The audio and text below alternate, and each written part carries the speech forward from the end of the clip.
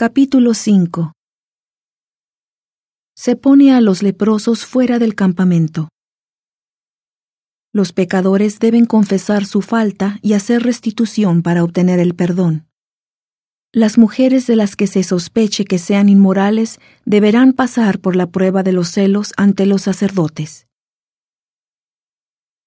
Y Jehová habló a Moisés diciendo: Manda a los hijos de Israel que echen del campamento a todo leproso, y a todos los que padecen de flujo, y a todo contaminado con un muerto.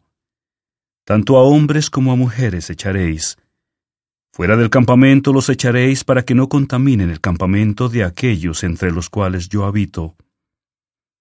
Y lo hicieron así los hijos de Israel, y los echaron fuera del campamento, tal como Jehová le dijo a Moisés. Así lo hicieron los hijos de Israel.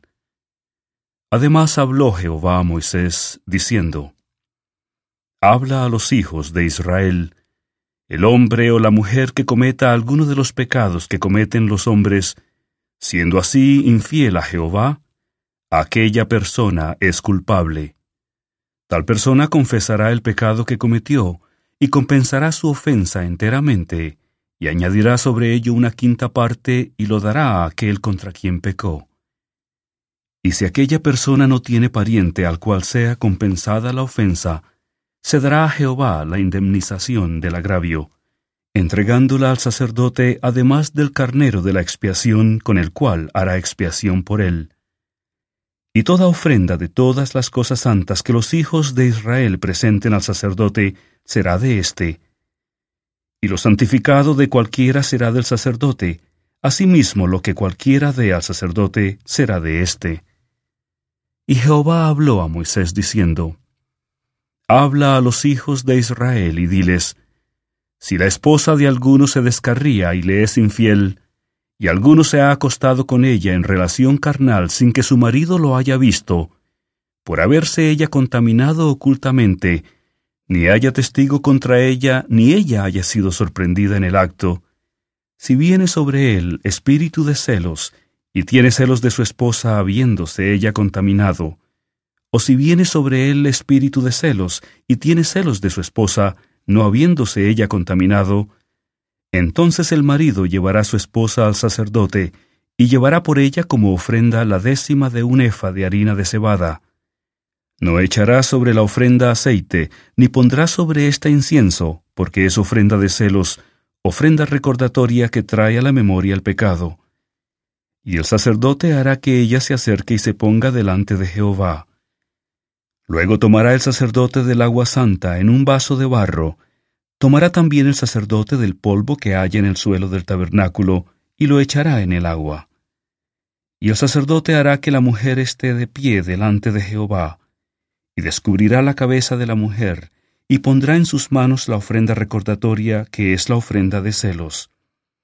Y el sacerdote tendrá en la mano las aguas amargas que acarrean maldición.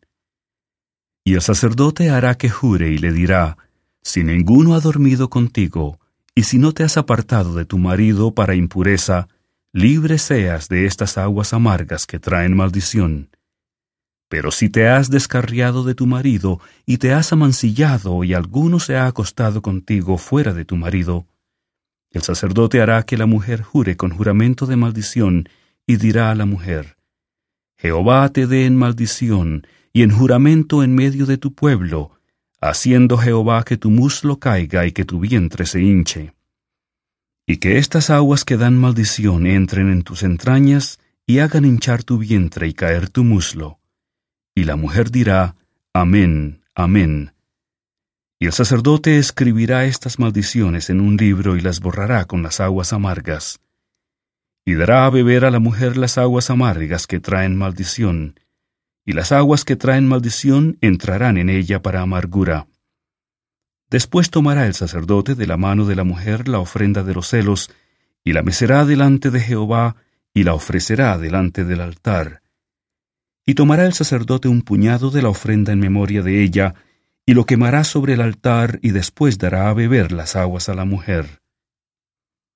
Le dará pues a beber las aguas, y sucederá que si ella es impura y ha sido infiel a su marido, las aguas que traen maldición entrarán en ella para amargura, y su vientre se hinchará, y caerá su muslo, y la mujer será una maldición en medio de su pueblo.